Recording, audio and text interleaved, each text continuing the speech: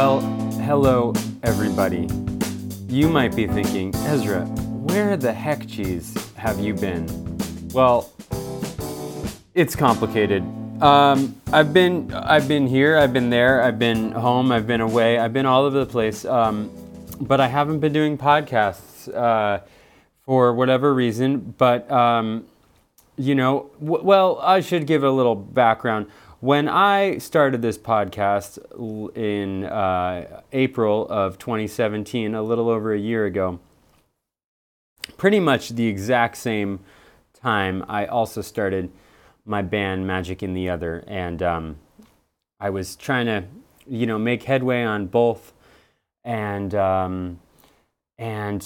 and the podcast people started having a good response, and I was encouraged, and I was having a great time, and I was trying to crank out episodes every week or two, and then at the same time I was trying to write all this original music and rehearse it with my bandmates and book shows and fund a record and record a record, and that stuff all happened, and now the band's doing pretty well. I'm happy with the momentum we've got. We're little plugs. We're playing at High Sierra this coming weekend. Really excited for that.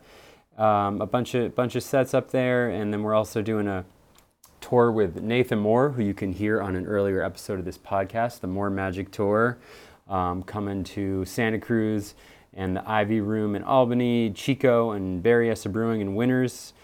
And that's immediately preceding High Sierra if you're listening in real time. So check that on our website. But anyway, that's a little tangential aside. But basically, as far as my attention, being a band leader and manager and writer and all that, as well as all the other gigs I've been doing, it's kind of been winning as far as my attention. So therefore, I haven't been cranking out as many podcasts for the last several months, and it's not because I don't love the podcast, and it's not because I don't appreciate how supportive and all the great feedback everyone has given me. It's just hard to do it all, and right now I'm really excited about the energy with the band and music, and I'm just currently a little less, haven't been as much in my interview mind. And I'm not saying this is the end of the podcast. I'm just saying, it might be something I pare down a bit or a lot. Maybe I'll pick it up at some point and crank out a bunch more. I feel like it could always be something I do to some extent. So anyway, don't delete me from your feed or anything like that, but maybe expect future episodes to be more like a rare bonus treat than a regularly occurring meal. With that said, this last interview I've been sitting on for a while because of all the reasons I just mentioned, but it's a great interview and conversation I did, I believe in February, if not March, with the one and only Rob Barraco. Rob, I apologize this is getting out so late, but the conversation still stands up. If you have any associations with the Grateful Dead world post Garcia, or even pre-Garcia, you probably are familiar with my guest, Rob Barraco. He was part of the famous Phil Lesh Quintet, which toured with Phil, featuring the great drummer John Molo and Warren Haynes and Jimmy Herring, and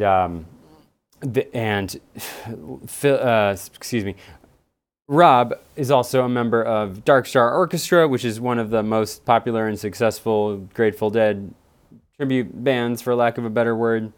And he played in The Dead, which was, a reunion of the members and the other ones, and he was in one of the first Dead-related bands, the Zen Tricksters, in the 1990s, and comes from a very musical background. Before that, he played on keyboard for the Cosby Show at a very young age, and played with Freddie Jackson. So he's not just a Grateful Dead associated musician, but he certainly has earned his place in the Grateful Dead Hall of Fame musician members club located in Palookaville, San Francisco. Currently, he's also playing with California Kind, which is a very cool band made up of Rob and Barry Sless of the David Nelson Band, Pete Sears of Jefferson Starship and or Airplane, I'm not too sure, and a million other bands, Rock and Roll Hall of Fame royalty, John Molo from Phil and Friends, and Bruce Hornsby, Katie Skeen. So definitely check out California Kind. They have some tour dates coming up. Anyway, I'm going to get into it. Thanks again for listening. Thanks again for tuning in. I think you'll really enjoy this conversation. I had a great time talking with Rob, and now I'm going to pass it along to us, and I hope you enjoy, and thanks again for being part of this Ezra Lip Hour, more or less, experience. I will talk with you at the end of the episode. Okay. Please welcome Rob Barraco.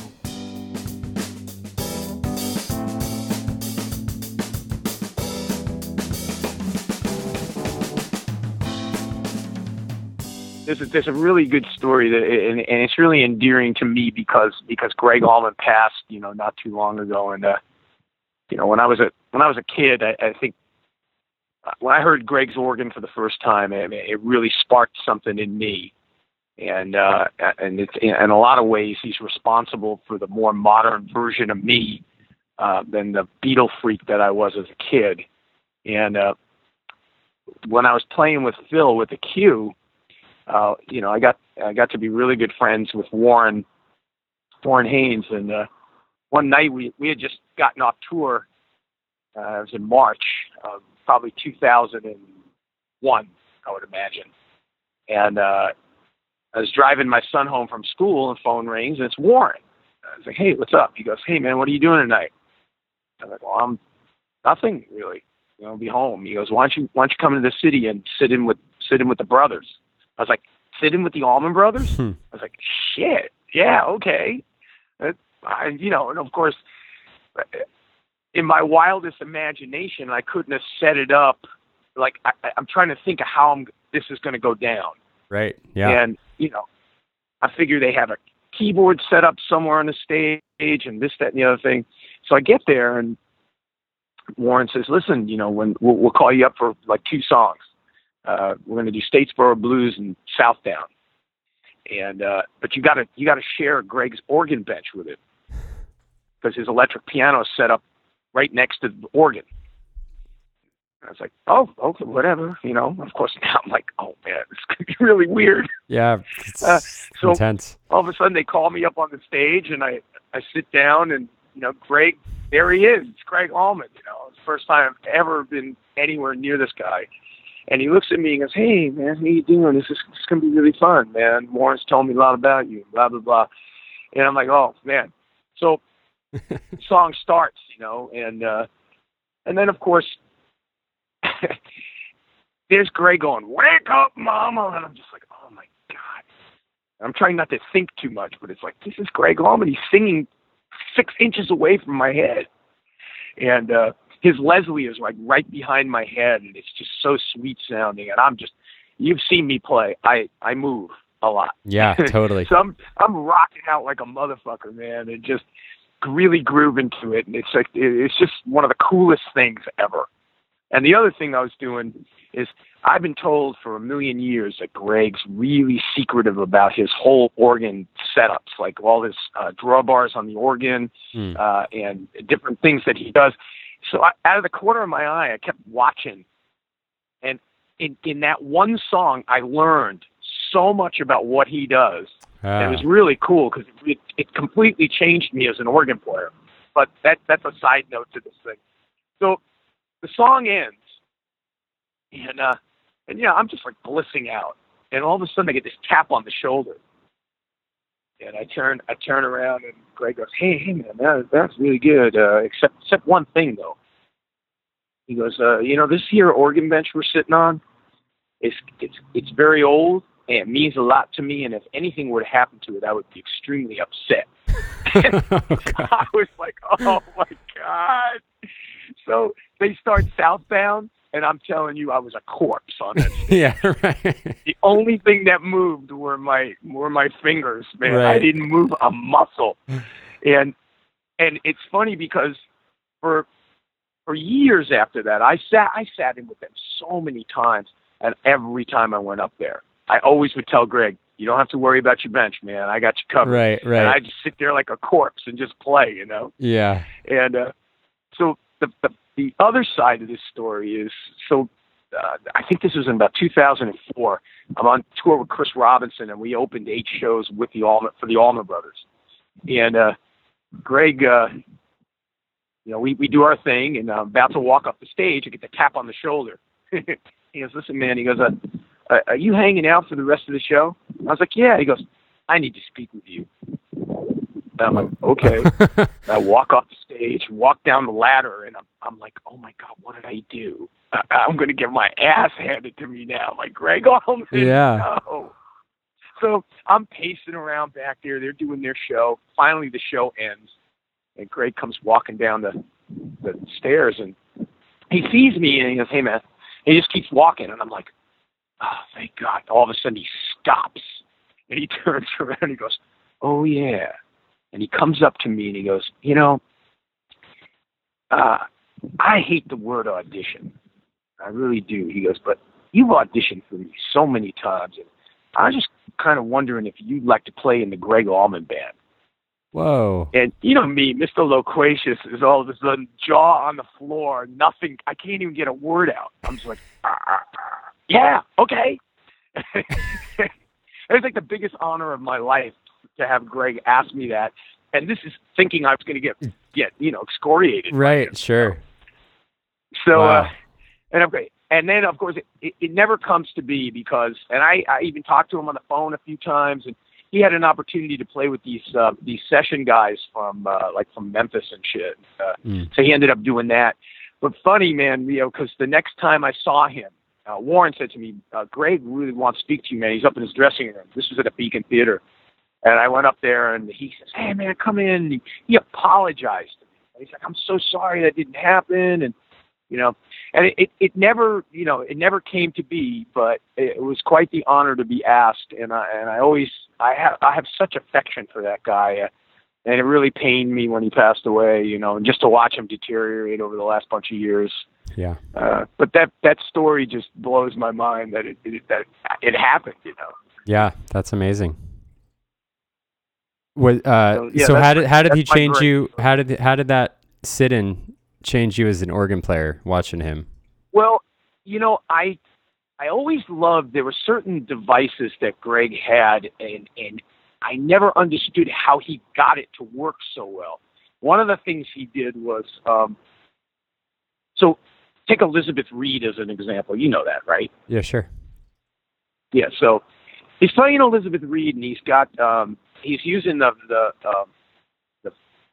far right drawbars for the top manual of the organ, and he's got percussion on, and he doesn't use the chorus, the chorusing, and so it's straight, and the Leslie's on slow, so he's doing way down, and he's using the percussion like judiciously, like he's not always using it, like, so he'll keep fingers down in order to get it just to be legato without the percussion. And so he's doing his thing, but when it gets to the boodin dan dan dan boodin dan down, he goes to hit the E sharp 9 chord, and with his left hand, he takes his pinky.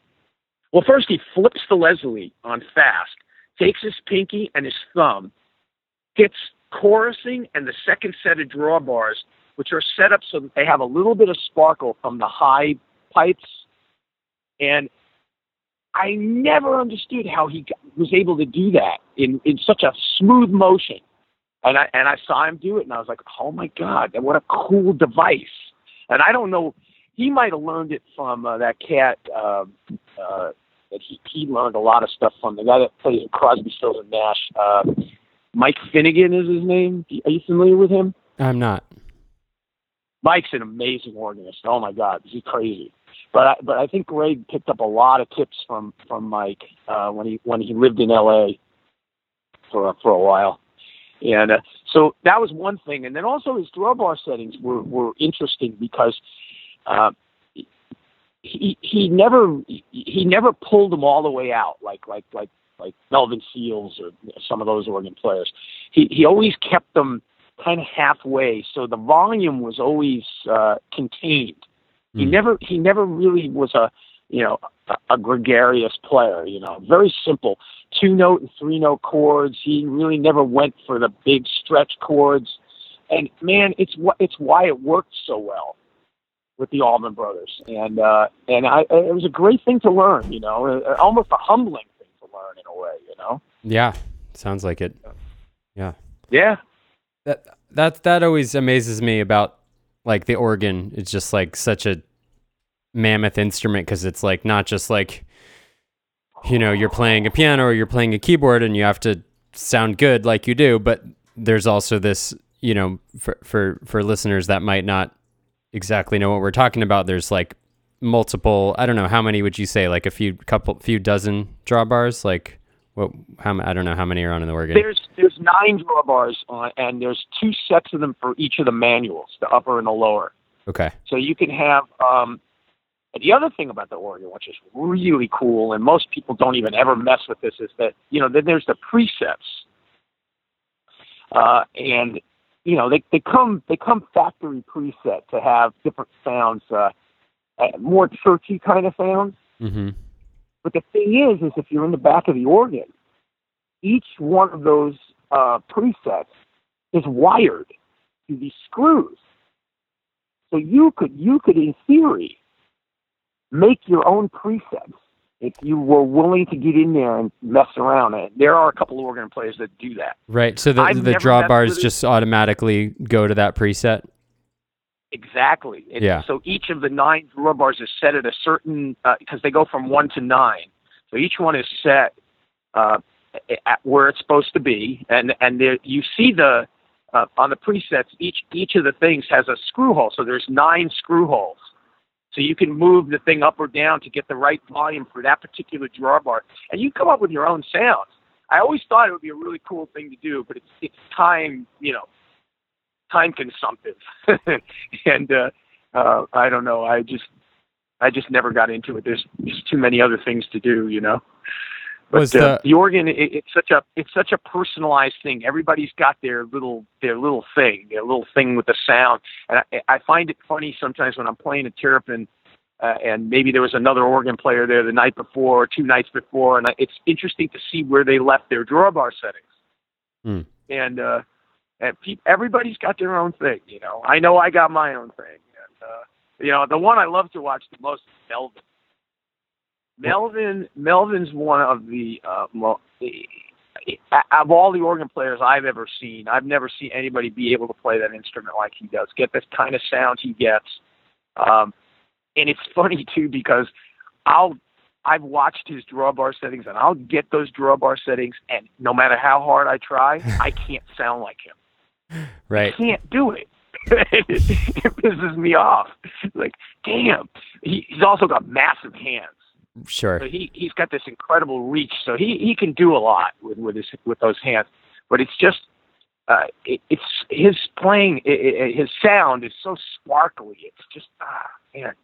Listen to some of those Garcia band shows, and it's like, whoa, dude. Garcia struck gold when he found him.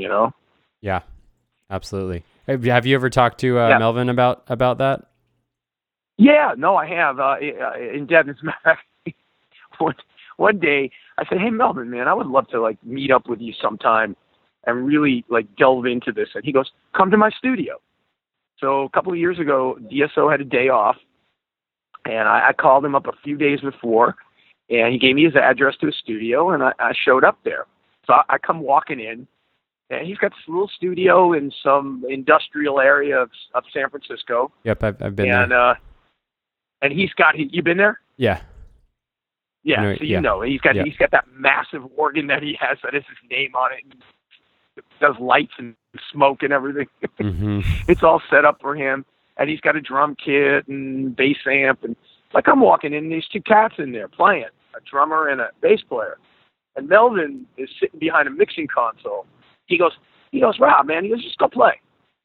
I'm like, okay. So he makes me play for like 2 hours with these guys. And he's grooving, he's doing shit with his mixing board. I think he just got a new console and he wanted to mess with it. Yeah. So my whole reason for going there was to talk to him with the organ, and I ended up just playing for 2 hours. So I have a tentative date with him for some undisclosed, day in the future that I'll be able to go back there and talk to him. But it would be really great to, just to get his take on why he uses some of the sounds he uses and how to, the whole gospel thing. When I listen to gospel organ players, there's a mystery to it. I can play the notes. I can't get that feel. I don't know, maybe because I wasn't raised in the church, or whatever it is. But man, it's such a beautiful sound, and I love it, and I mess with it all the time. And it could be just my insecurity about it that makes me feel like I don't get it.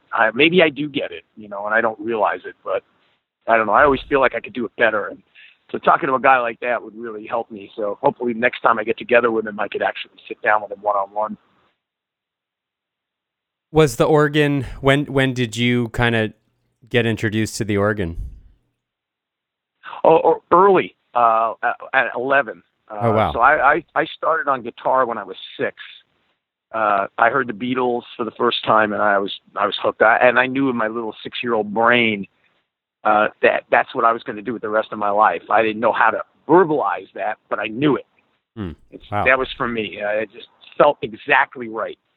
I played guitar for 5 years, and then when I was about 11, my dad, for whatever reason, he wanted a theater organ in the house. He just kept talking about it, and my mother wanted a piano in the house.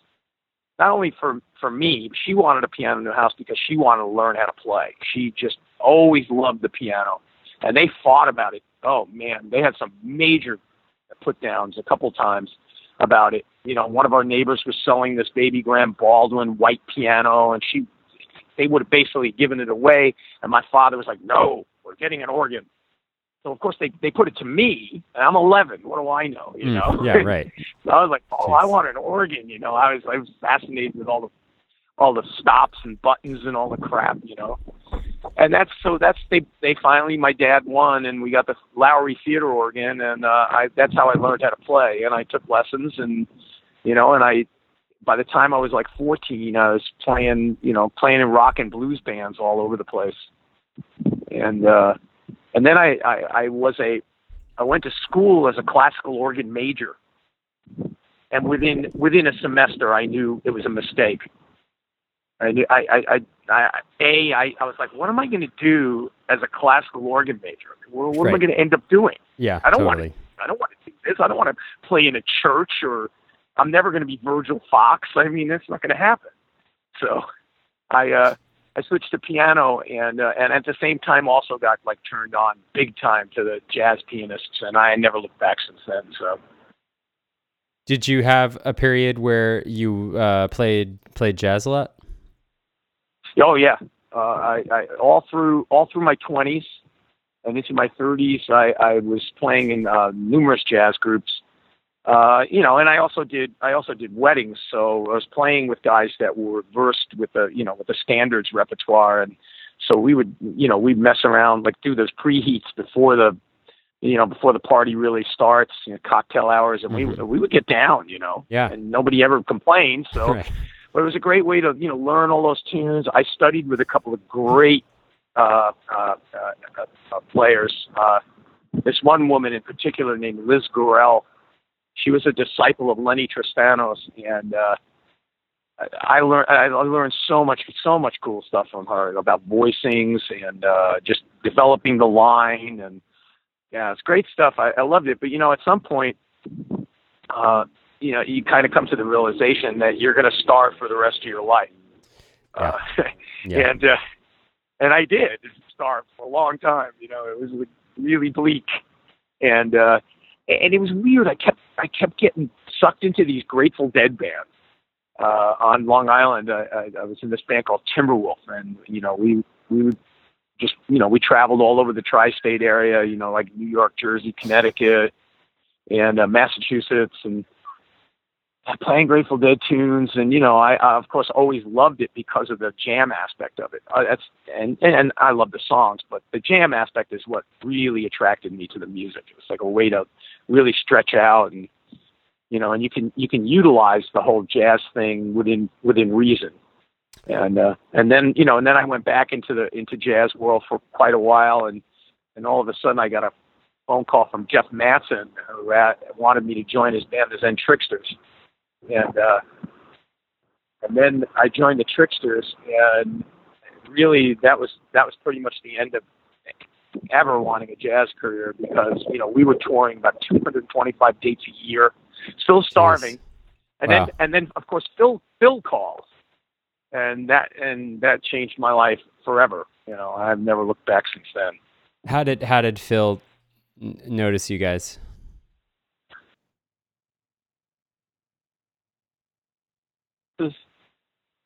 Sorry, I lost you for a second. He used to be Phil's publicist. Oh, do you know who J.C. Juanis is? No. J.C.? No. He was Phil's publicist for a while. And he used to write for Relics magazine way back in the day.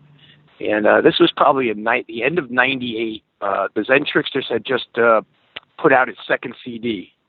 Or we had just finished recording it, and we were about to press it. And I called JC up, and I said, "Listen, man, I want to send you a copy of our new CD, to review it and get some feedback." He goes, "Sure, man."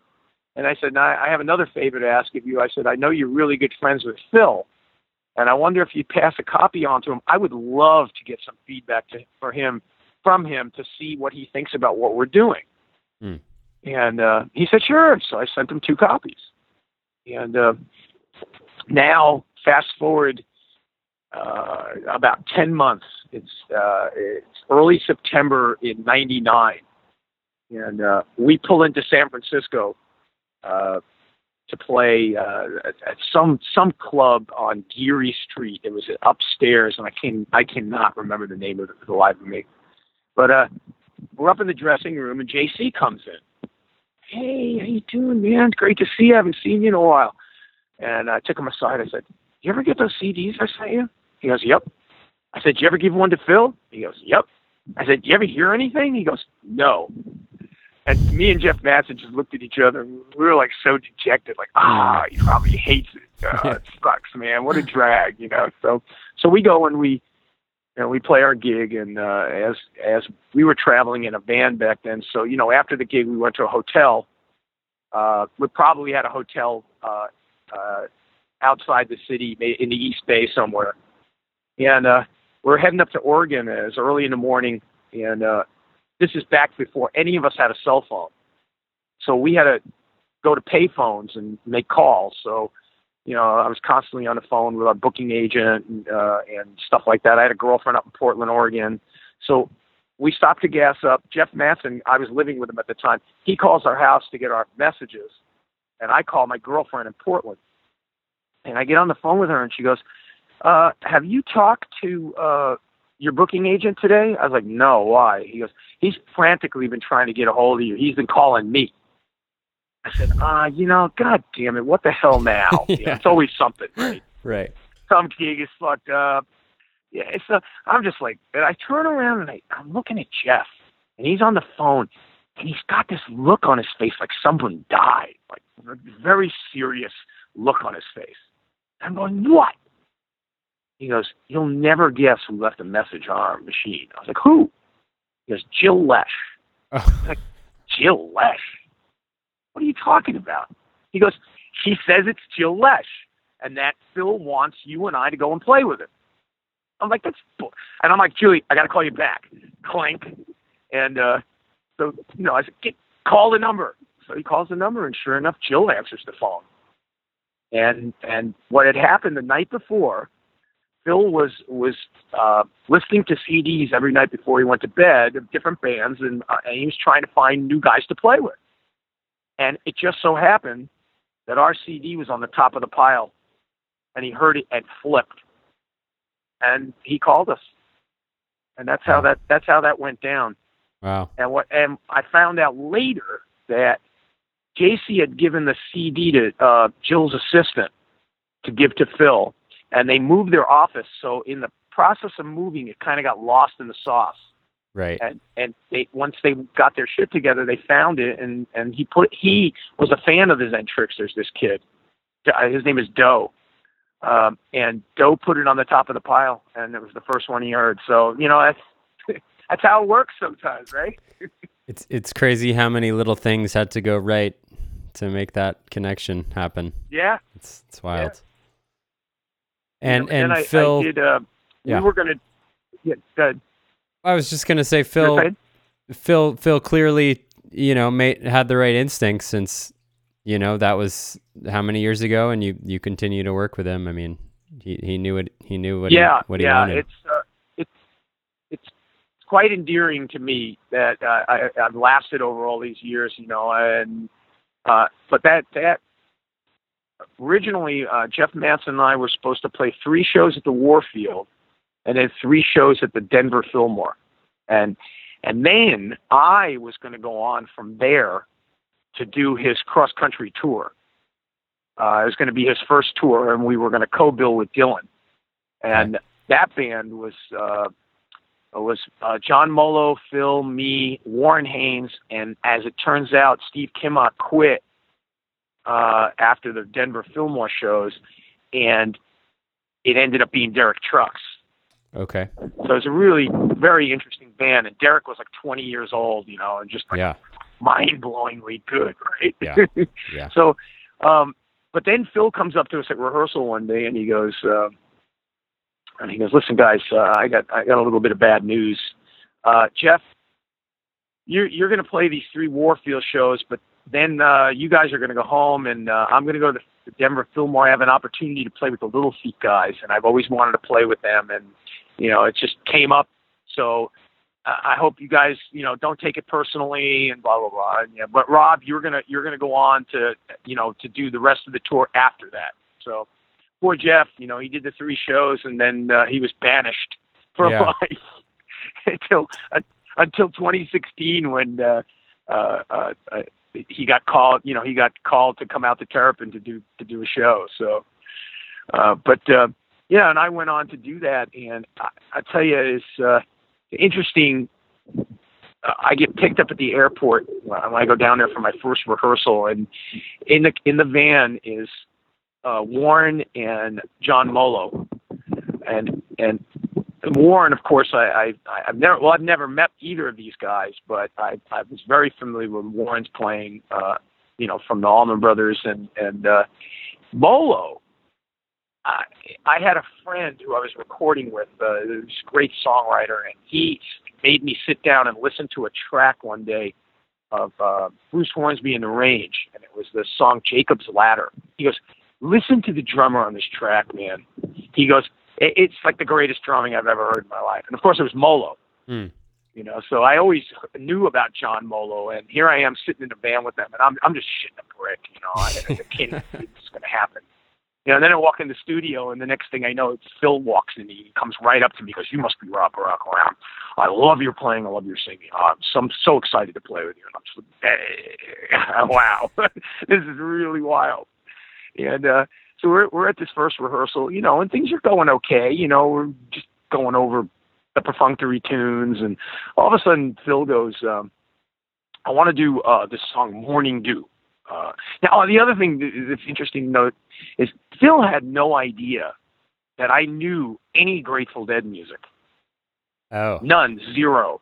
He thought that I played original music, and so each song he keeps going, "We're going to do this song, Unbroken Chain, Rob." And I look at him, I go, "I know that one." He goes, "You know Unbroken Chain?" I'm like, "Yeah." So this was going on like all day. So finally he goes, "We're going to do Morning Dew." And of course he looks at me all of a sudden, and I'm like, "Yeah, I know it. It's cool." He goes, we're going to do it in a different key though, because I'm going to sing it. I'm like, "Okay, that'll be interesting." Yeah. And I don't know what was happening. Kimmock was in the band then. So Kimmock was messing around with the tubes in his amp. Molo was messing around with his kick drum pedal, and Warren had to make a phone call. So Phil just looks at me and goes, how about you and I just start, let's do something in B minor. So I was like, okay. He goes, so just start playing. So I just start playing, and he's on me like white on rice. And we played alone probably for about 3, 4, 5 minutes. And in my lifetime, I've never played with a musician who understood how to take things to these different places. You know, I always was trying to force guys that I played with to go play outside the box, you know, and for a lot of musicians, it's a hard thing to do.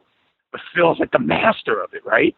So it's like the best playing I've ever done in my life. And then one by one, each of the musicians starts coming in. And this jam goes on for about 15 minutes. And then we finally go into Morning Dew. And at the end of the jam, all of us, it was pretty profound. Like, it was very deep spiritual music that got played. And I'm kind of just looking at my shoes, you know.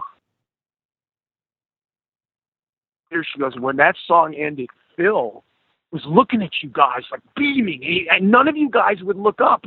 It was a really profound moment. And I think the next day when I got to rehearsal, did you know Kathy Sunderland?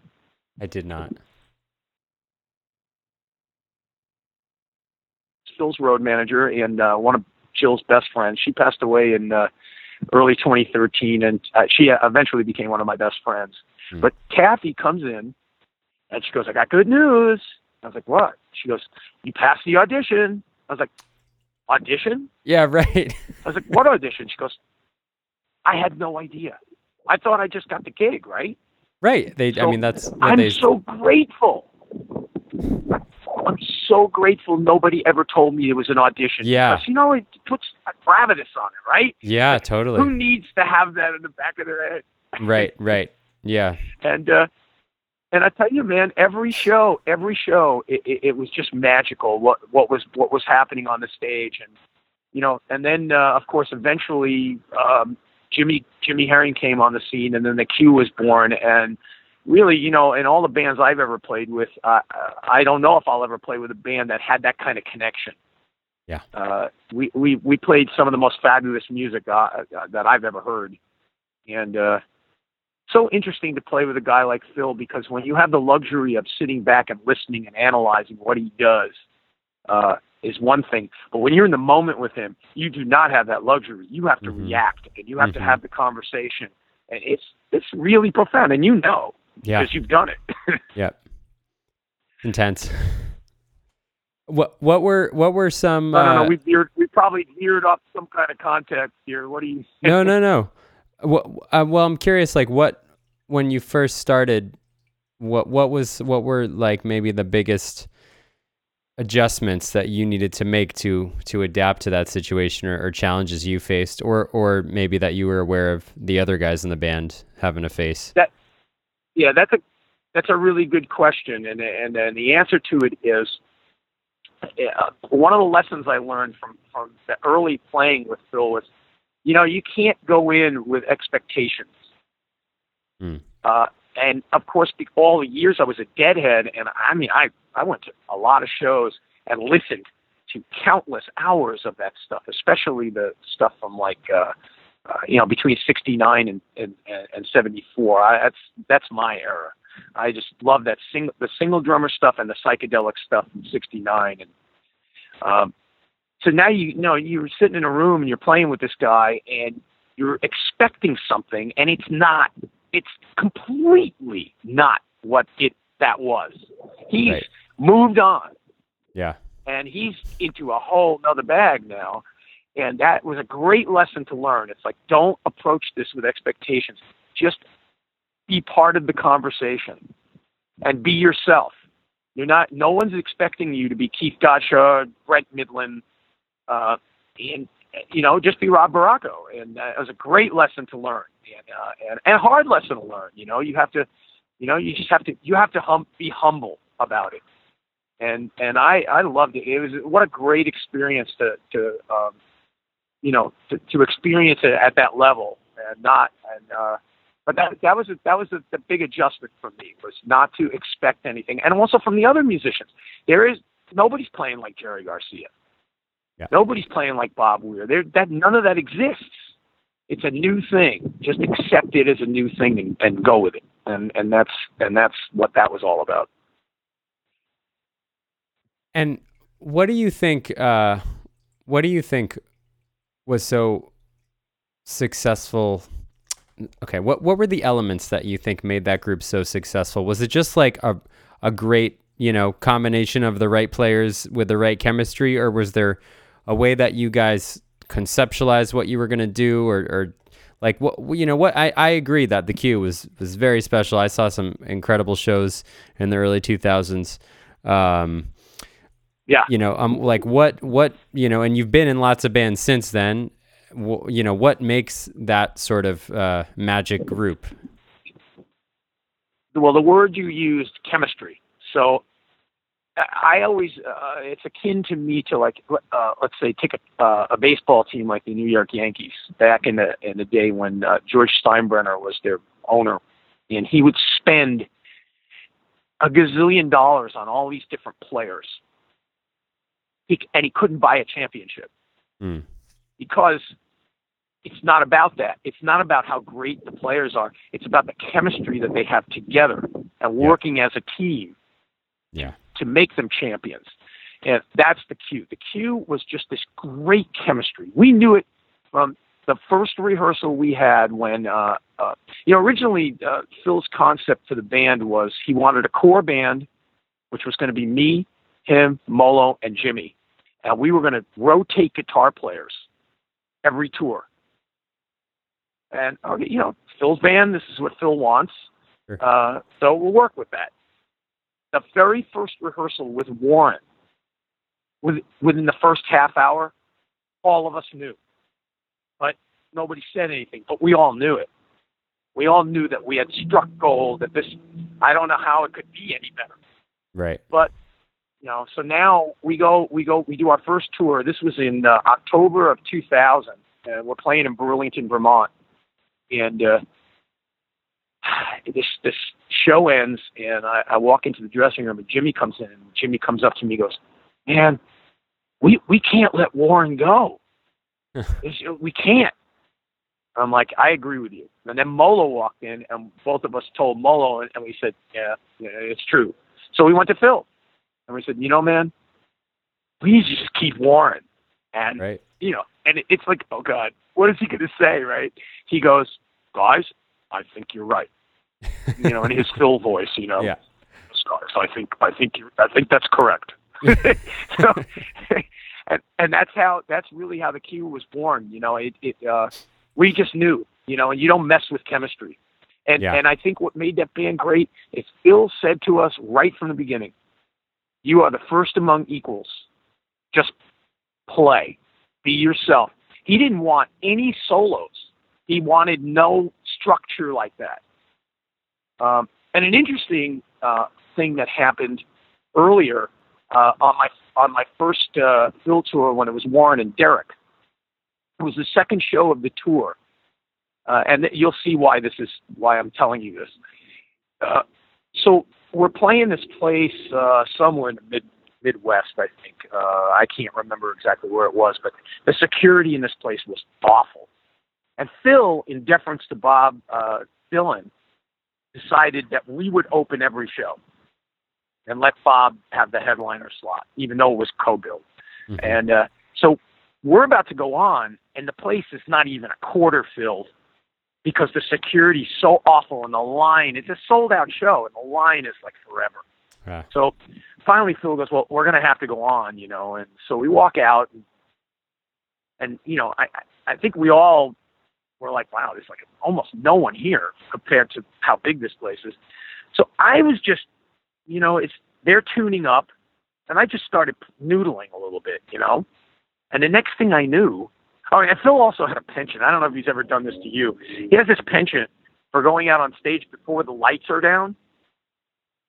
Yes, so house lights are on, and we're standing on the stage, and it's kind of weird, Mm-hmm. But so we're I'm noodling, and the next thing I know, Warren's noodling, and Derek's noodling, and Phil's noodling, and Molo starts playing, and then the house lights go off, and we're in this jam that came from nowhere and lasted over 20 minutes.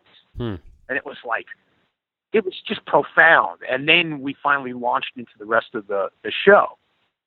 At the end of the show, Phil was just losing. He goes, guys, I was ready to just say, fuck the set list. Let's just jam the whole show. He goes, we're going to start every show. We're going to start every show like that. And that's how that got born. And we did. And to this day, Phil still does that. And so it was an interesting thing how that came to be. Like we would just go on stage, and the only thing we would talk about was key, groove, and all right, B minor. Let's do a bossa. Let's do a waltz.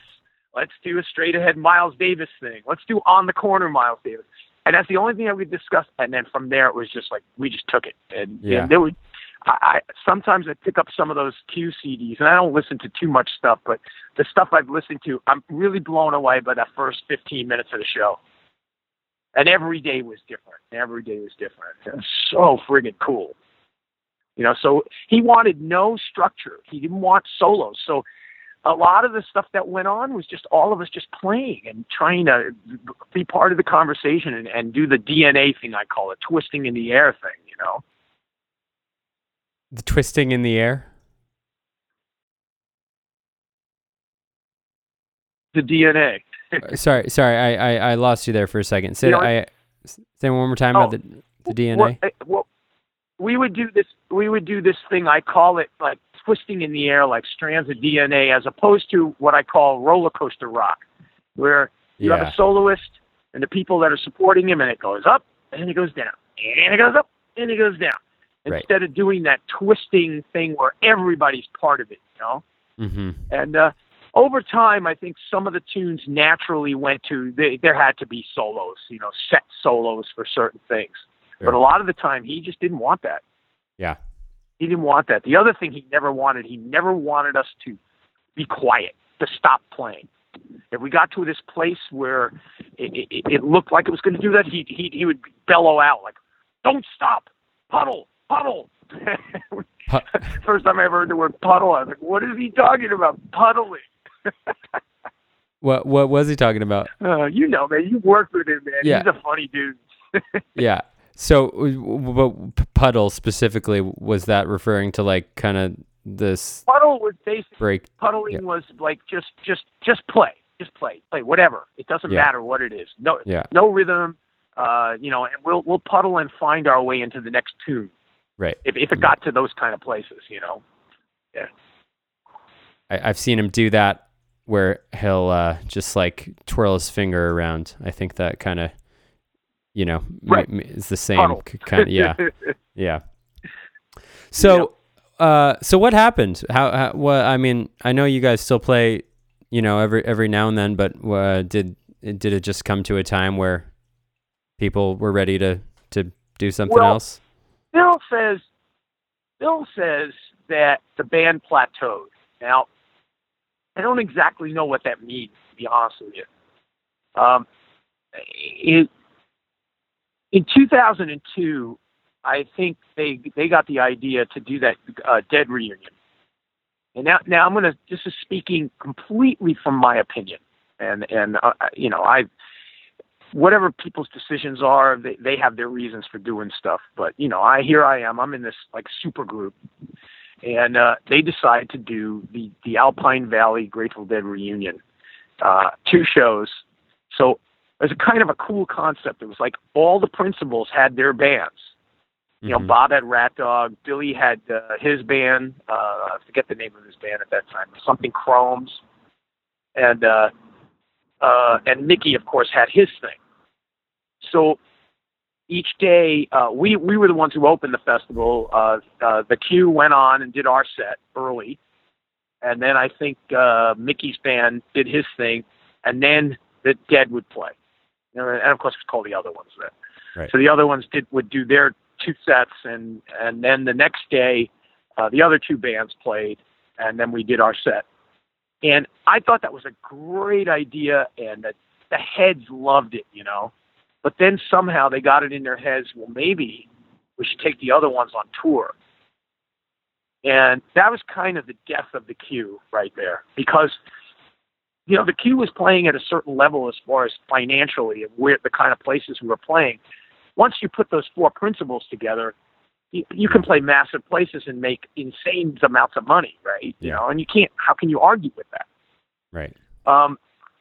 So the fall of 2002, it turns out that we're gonna, we're doing the other ones, and then of course then there's New Year's, and there's so we do New Year's, and then we do a spring tour, and then we do a summer tour, and then I get this phone call from Kathy, and she goes, okay, fall of 2003, Phil wants to do the Q. Okay, great. So we do a tour, and it's really it actually was a great tour. It was different though. At a band, it's like as players we're still progressing, so things are changing. Sure. But they brought the Dead back, and I did 2002 and 2003, and again here we're talking about chemistry, and it just didn't seem like those guys. I'll tell you, I miss Jerry the most being up on stage with those guys. Yeah.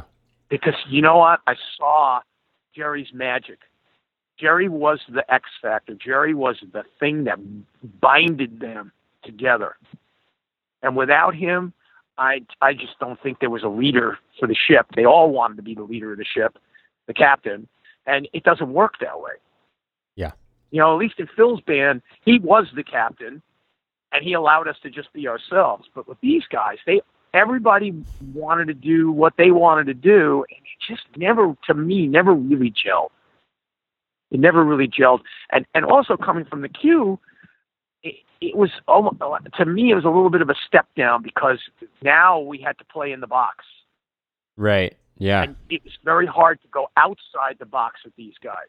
Phil said it to me the best. He said, we were talking about the difference between playing with one drummer and two drummers. He says, playing with two drummers is like a freight train, like driving a freight train.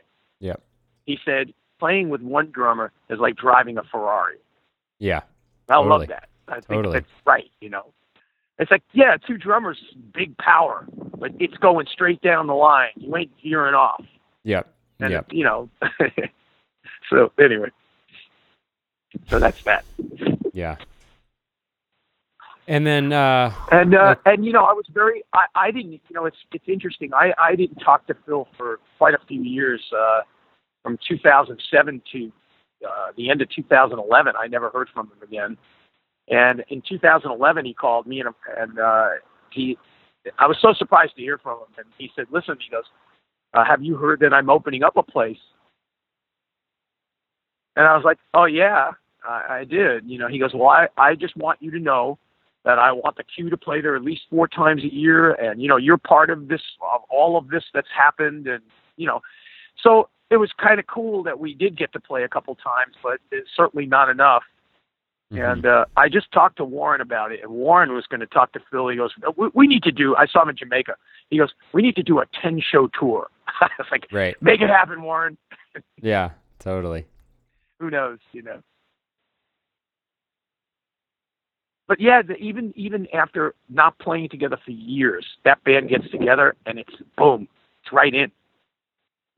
It's right in. How? So okay, let's contrast that a little bit with. Your main gig these days is playing with Dark Star. I'm guessing that's got to be. I know it's not the Q, but I'm sure that you have to enjoy it to a certain extent if that's what you're spending most of your time doing. What is the improvisational approach of that band? Well, so now the very first time I ever sat in with those guys, after Scott died, their original keyboard player, they called me up to do a tour because they were in a panic. They were really distraught. They had a huge month-long tour coming up. None of them had the stomach to audition people. Yeah. And they knew that if they could get me to agree to do it, they wouldn't have to worry about it. Mm-hmm. And so I agreed to do it. I had exactly a month off between doing this Phil stuff, and I had a new band called the Dragon.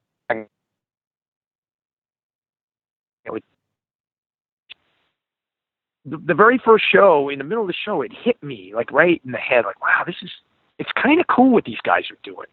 It's like, so we were doing a 77 show, and you have the constraints of the era and on the sounds and the arrangements, but everything they were doing was improv, all improv. And they, even though they made an attempt to sound like the guy they were trying to sound like, their personalities were leaking all over it anyway.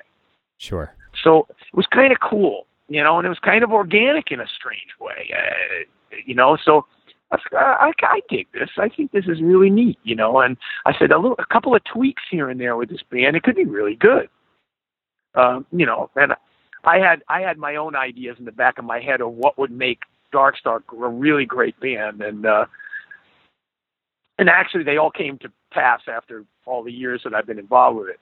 But I got the concept, and it's funny, I had to make major adjustments to my own playing because, again, I'm coming from playing with Phil and doing that whole, be yourself thing.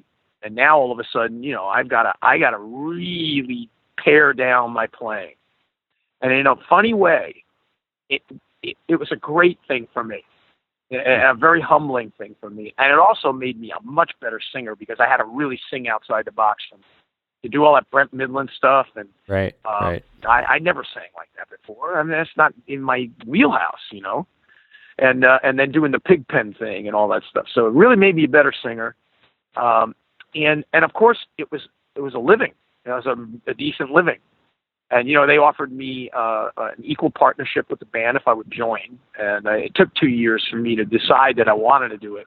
I had no intention in the beginning of doing it. I had other things I was doing. But then as those things dried up, at some point, Phil told me that he was getting off the road for a while for health issues.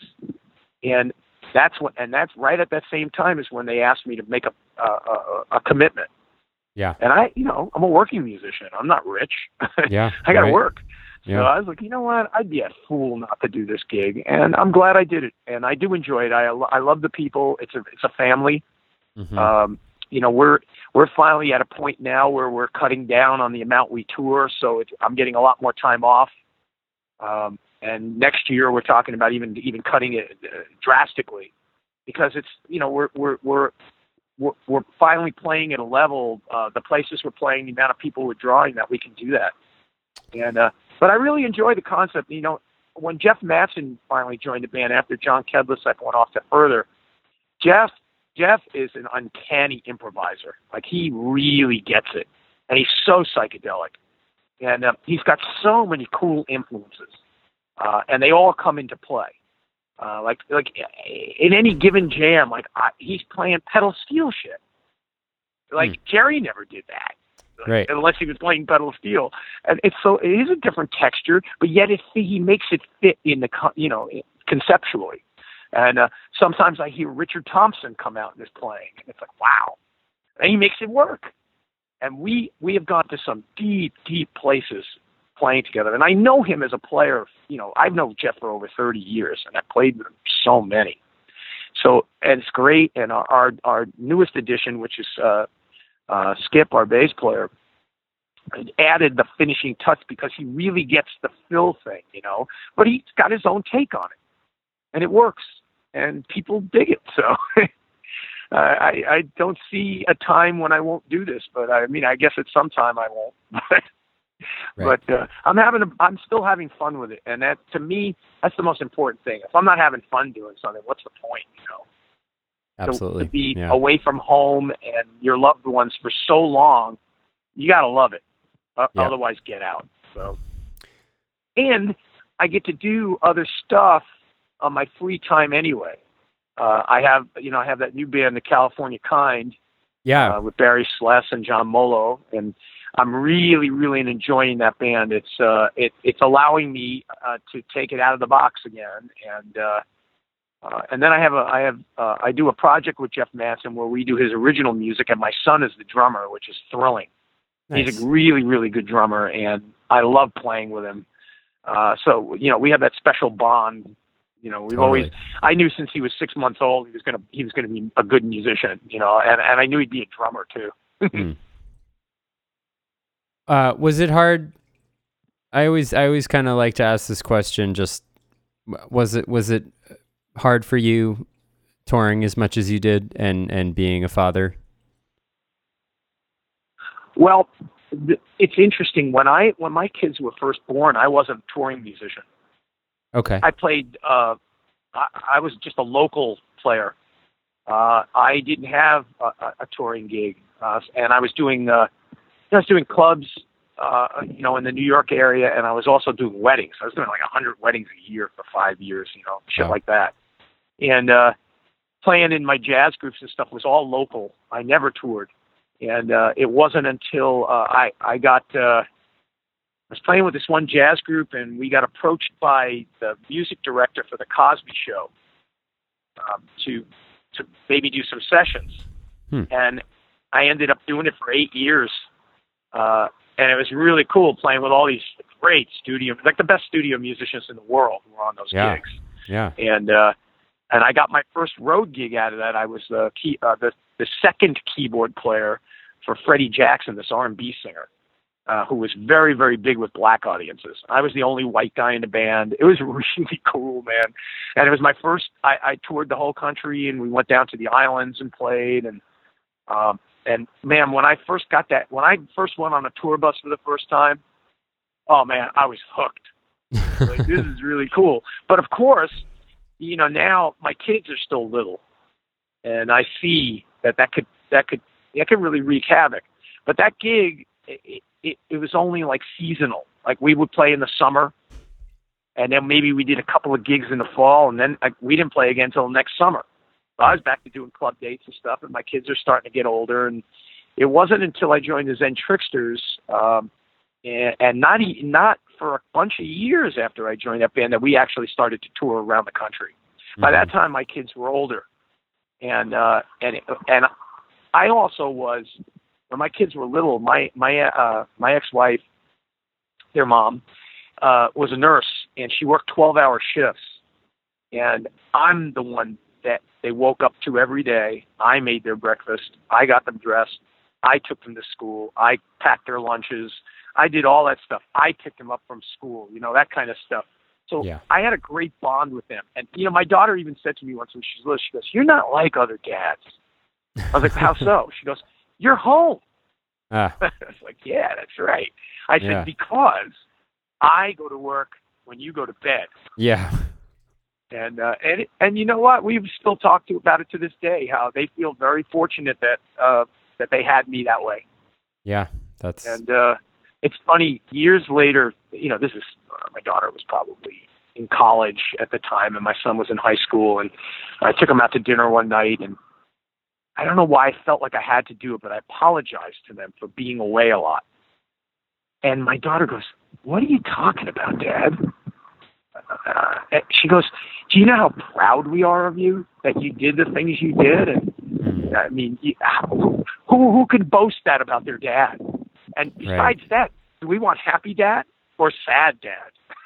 Right. Yeah. So I was like, "All right, thanks. That means the world to me." I had a tear in my eye. I was like, "Damn, how cool is that?"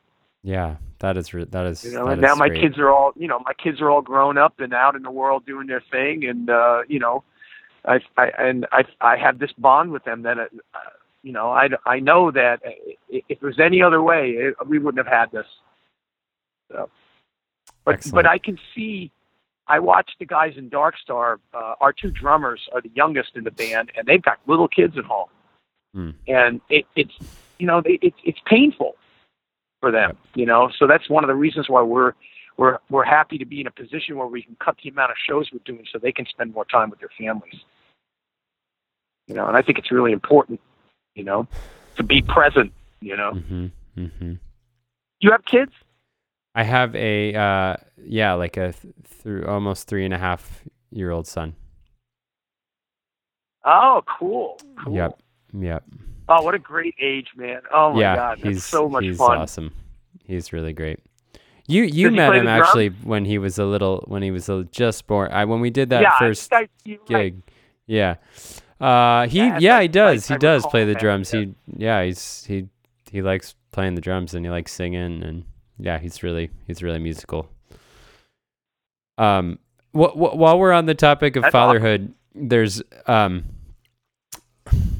there was one story that you recounted. I was there, and then we were just played at Terrapin, and you were recounting a story to Phil about your father and the song El Paso that I thought was a great story, and I was wondering if you'd wanted to tell that. So growing up, my dad fancied himself a singer. And I think one of the reasons he wanted a theater organ in the house is he wanted it so that I could accompany him. So he could just sing to his heart's content. And his thing was singing Italian love songs. Oh, God, everything. So, and that's what I kind of grew up listening to, Frank Sinatra, Dean Martin, all that kind of big band stuff. And of course, he would get up there and if our lips should meet in Umarada, and I have to play all this crap, And, but he had this little, this secret, like a guilty pleasure. He loved country western music. And he was into Marty Robbins. So he would play, he would make me, he loved Hank Williams also. So I used to play Hank Williams tunes for him. He would sing like Jambalaya and Your Cheating Heart. And then he put on records, and all of a sudden I would hear El Paso. And for a kid, it's like, it was unusual to hear country western music. To me was kind of like, I want to hear rock and roll, man. I don't want to hear this crap. Yeah. And so now I'm at my first Dead show and tripping balls, just tripping hard and blissing out completely. But yet, you're in the maelstrom, and all of a sudden they start this tune, and Bob gets up there, out of the West Texas. I'm like, no, why are you doing this to me?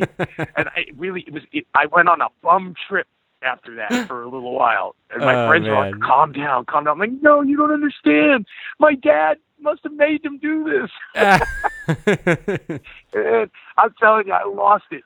And so the next day, I'm finally feeling normal at home. And my dad comes home for dinner, and I said, so he goes, how was your Grateful Dead concert? They were so not into the Grateful Dead. They really hated the music and the band and the whole concept of the hippie thing. And, yeah. And so I said to my father, I said, you know what song they played last night, Dad? He goes, what? I said, El Paso. He goes, they did not. I was like, I swear to you they did. And he just looked at me like, how is that possible? And I was thinking to myself, maybe I imagined it.